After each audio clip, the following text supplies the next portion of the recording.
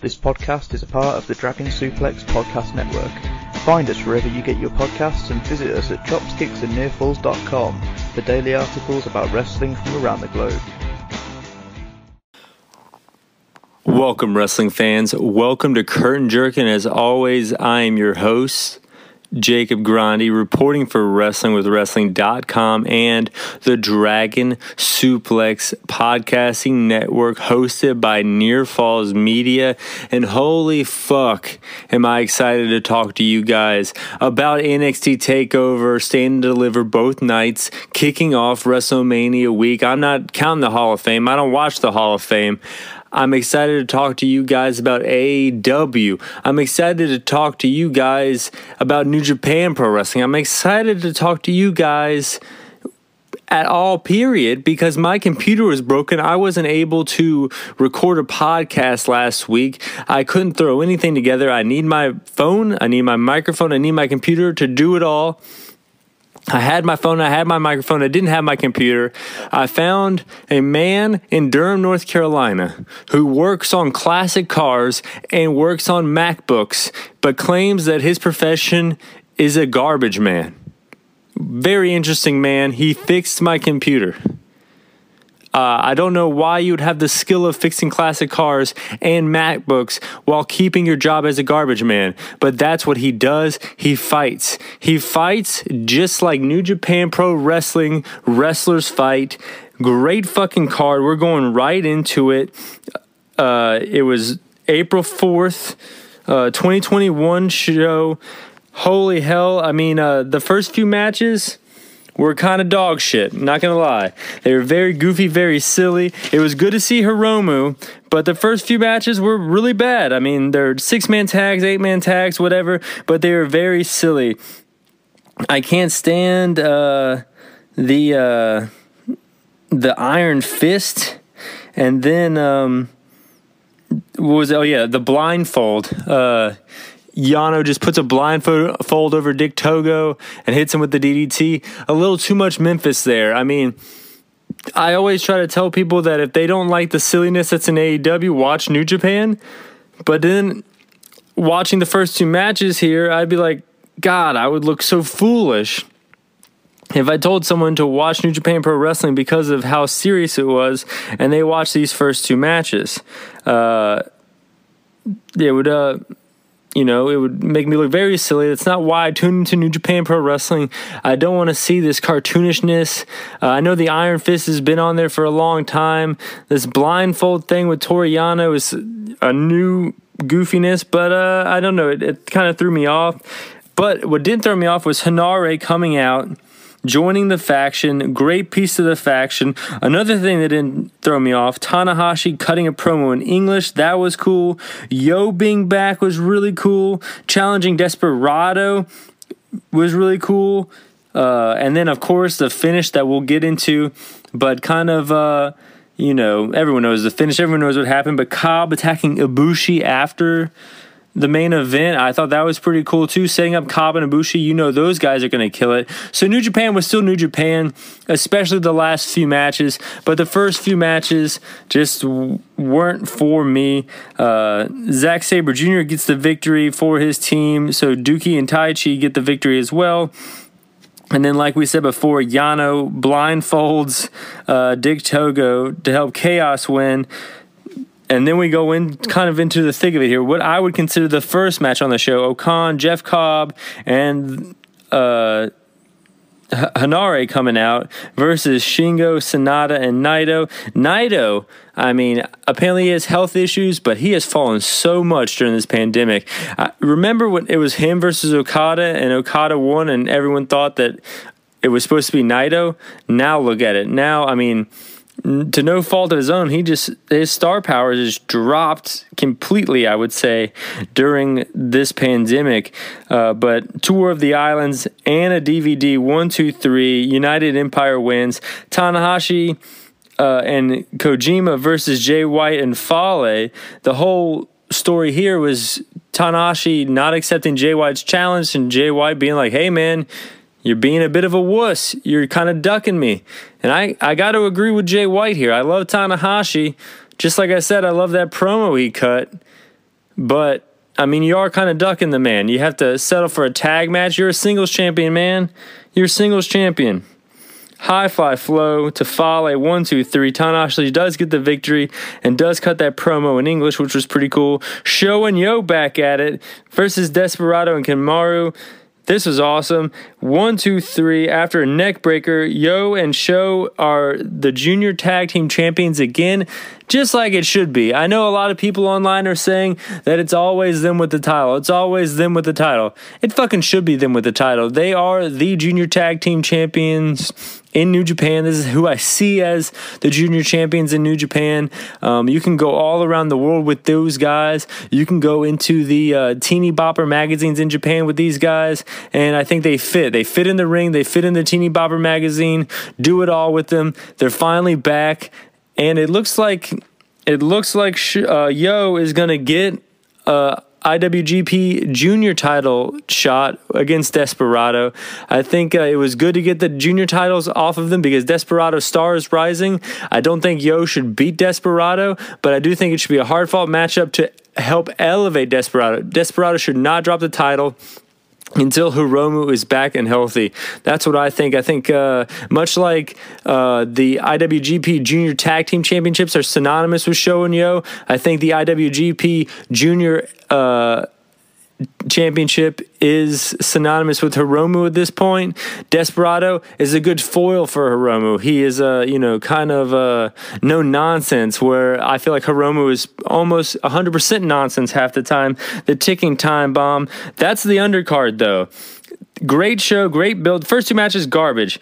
But starting out with Hanare coming out with the Tanahashi shit, Sho and Yo winning the titles. That was all great shit. And then we go right into the main event of the evening. The then IWGP Heavyweight Champion, Kota Ibushi, coming out with the new title. I saw the new title. I didn't like it. I hated it. I thought it was garbage. Before I realized my computer broke, I did a whole podcast that I was going to do for Wrestling with Wrestling about how I didn't like the title. But then once I saw it around Ibushi's shoulder, he comes out. It kind of looks all right. I mean, give it a few defenses, and I probably won't even realize that it was something else before. Even though that title that Okada had, that title that AJ Styles had, that title that Tanahashi had, the title that Omega had, that's what brought me into New Japan Pro Wrestling. Wrestle Kingdom 9. After then, I was hooked. I've watched pretty much every single big show, every single show since then. And that was the title that hooked me. It looked like the big gold belt from WCW. It looked like the big gold belt from Batista-era SmackDown. I fucking love that shit. I'm a mark for that shit. So to take it away and put some sort of quasi-triangle winged eagle Divas Championship looking thing together, it's going to take some getting used to. And I think I got used to it here. It was already spoiled for me, but had it not been spoiled for me, I would have thought there was no freaking way that Will Ospreay would have won this gosh darn match. But lo and freaking behold, he wins. And you know what? He's the right man for it. Very controversial figure nowadays. Seems like he's leaning into that controversy, hitting the Os cutter to his girlfriend a few weeks ago. I don't know. I mean, usually I would say if you're a heel, lean into the controversy, but it's so hot, man. I don't know if you want to get burned in those waters, Ospreay. But nonetheless, bell to bell, he kills it. He is a good man to have as a champion, while Tanahashi has the Never title, while Okada and Naito apparently have injuries, while Ibushi has something to fight for now. He became God.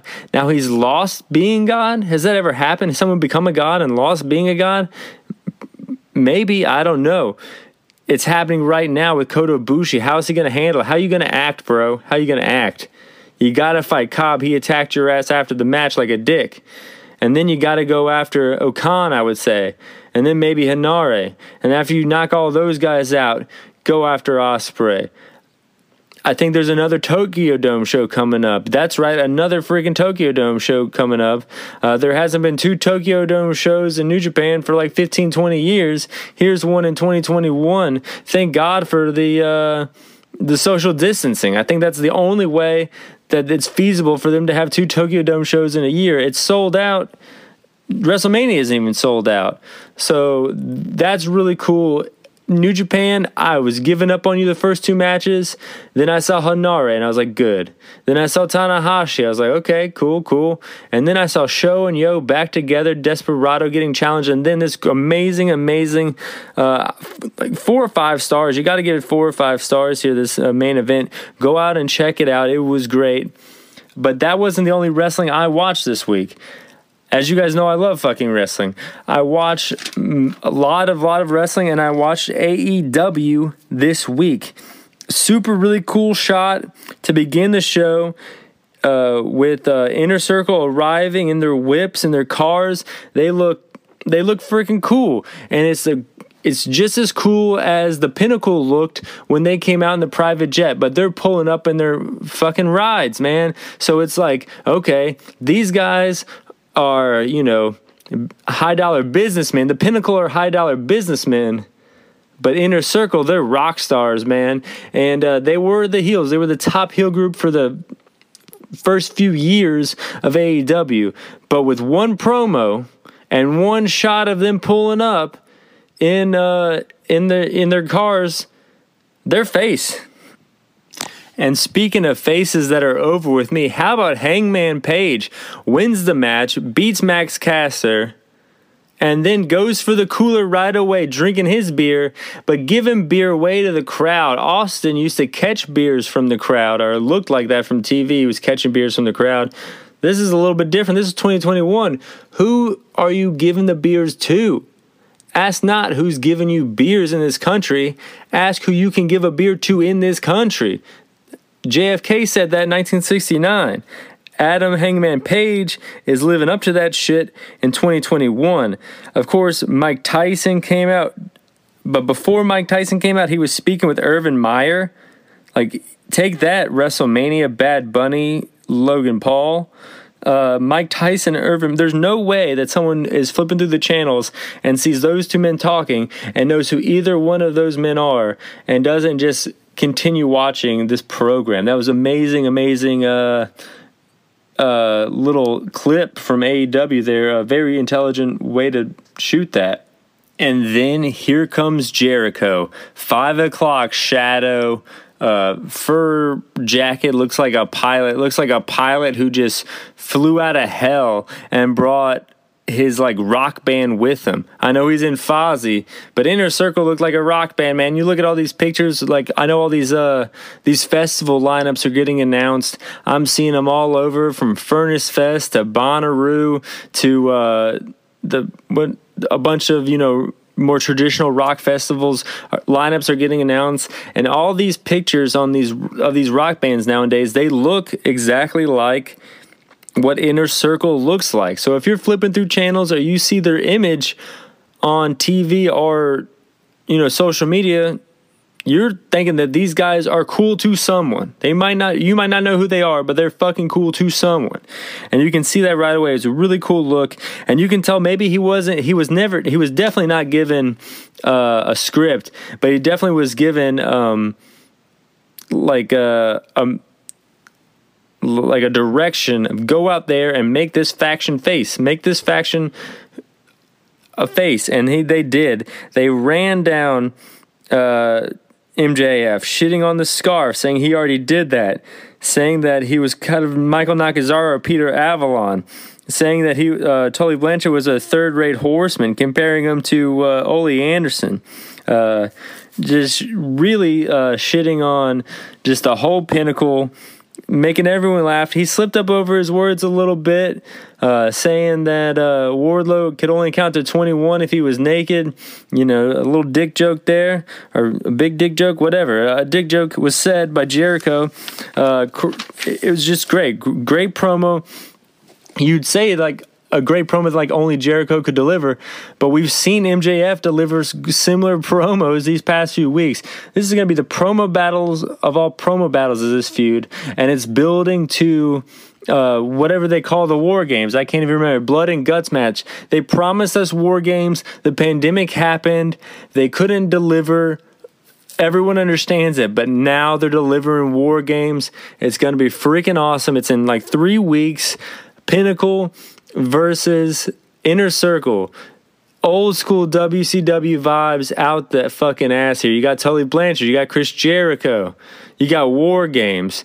You got the Pinnacle. They're kind of a horseman group.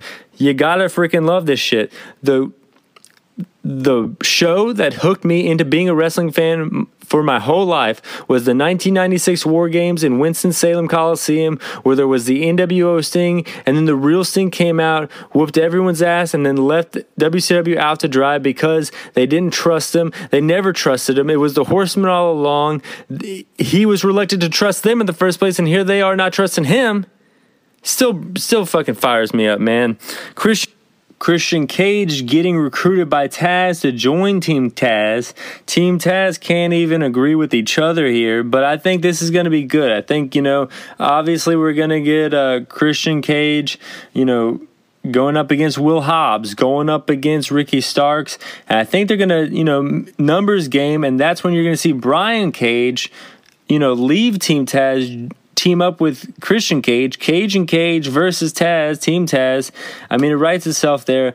But I really think the sleeper matchup here is Christian versus Starks. Starks full of charisma. Cage Captain Charisma. I think we can definitely get like a mid-card MJF Chris Jericho feud here. Promo battles and in ring, they can both kill it. So that's really kind of what I'm looking forward to out of all of this happening. QT Marshall cutting a promo. He's got that new faction now saying that Cody Rhodes couldn't hack it, so he went to fight a bunch of vanilla midgets in the indies. I can't believe he said vanilla midgets on AEW. But then this guy, Go-Go, never heard of him. He said he was a household name in the UK. He, good on the mic, and apparently has a legit boxing background. So I can see a lot with this guy. I feel like this guy might be the Rock of this Nation of Domination, and QT might be Farouk. I'm sure QT would definitely take that as a compliment if he ever listens to this podcast. Hopefully he does. Shout out to QT Marshall. Shout out to this new group. Jake the Snake is freaking awful on the mic in 2021. I mean, 1981 to 1991, give him the mic all day. 2001, I don't know what he was doing. But 2021... do not give that man a microphone. He called Darby Allin a gerbil, and then he kind of said the line that Archer was supposed to say before Archer came out and took the mic from him. It was ridiculous the whole time. It also looks like they're setting up a feud with Darby Allin versus Butcher and Blade. That way maybe we could get a Sting match in there. Butcher and Blade versus Darby and Sting. Butcher and Allen would be really good. A big guy throwing around Darby. And Blade is one of the best wrestlers on AEW. Hit it in a tag team. So I'm sure if he gets a TNT title shot, that would be really good as well. Pinnacle attacking Jericho at the end. Inner Circle busting through the door looked really cool. But it was all overshadowed by Iron Mike Tyson making the save for Jericho.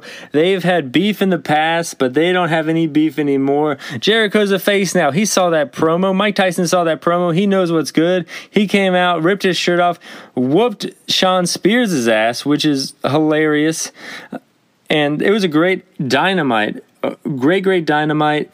The main event, though, I gotta say, I'm really tired of these reluctant Young Bucks. I mean, when they did it in Ring of Honor a few years ago with Kota Ibushi and Kenny Omega, that was cool because you weren't really seeing a lot of that stuff.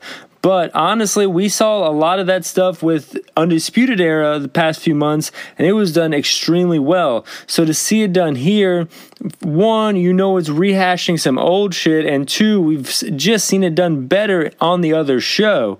So, I mean, this Young Bucks, Kenny Omega, Good Brothers thing really didn't hit home for me the way it should have hit home, the way that things they've done in the past have hit home for me. So, I mean, the Young Bucks continue this bad streak of just not really hitting home for me, and it seems like on the internet, many people at home as well,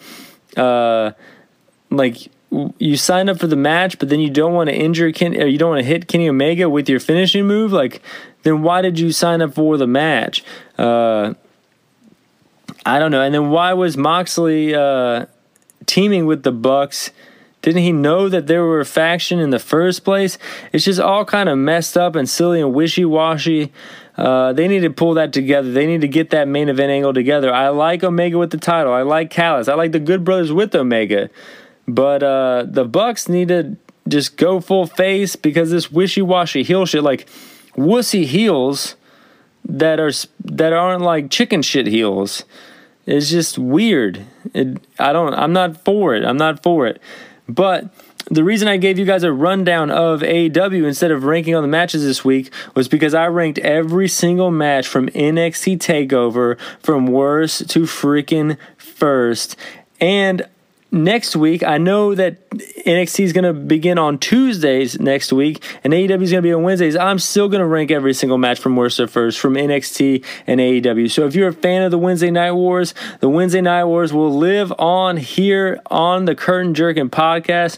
We're going to be talking New Japan. We're going to be talking a lot of cool stuff coming up. I want to watch the Jake Paul fight that's coming up. I'm going to watch the Super 8 tournament from ECWA. Of course, next week we're going to be talking about a shit ton of WrestleMania. We're going to rank every WrestleMania match from worst to first. So if you're listening to this and you like what you hear, just keep listening to it because it's going to be fucking awesome. And if you really, really like it, jump in my DMs on Twitter at JG Pro Wrestling and pick up a gosh darn baseball tee. They're sick. They're red. They're white. They got the big Curtain Jerkin logo on it that I'm sure you could see if you're listening to this podcast. That logo on a red and white baseball tee, you know that looks sick. I can tell you thinking that's sick right now. If you got the money, jump in my DMs. They're $25 American each. I will ship them wherever you live. I'm going to try not to get bummed out here because we have NXT TakeOver to talk about. I'm going to try not to get bummed out, but we're going worst to first. So that means we got to talk about this gosh darn gauntlet match. It started out with Leon Rush versus Isaiah Swerve Scott. Like both these guys. Big fan of Isaiah Swerve Scott, but how many times have we seen this matchup in the last 5-6 weeks? And then you got Bronson Reed coming out. You got Cameron Grimes coming out. He was kind of cool. He's always cool paying off Isaiah Swerve Scott to help him out. But then Loomis comes out, gets eliminated. It's like, okay, why were we watching for all these weeks if Loomis isn't going to win this thing? And then you're like, oh, it's going to be the new guy. It's going to be LA Knight. Well, that doesn't really make much sense, a heel versus a heel. And then he goes out. And then Bronson Reed. It's like, okay, I think we've already seen this match. There's no way Bronson Reed's going to beat Gargano. So it was like this match was so bad, so poorly booked, that it ruined a match on a whole other show.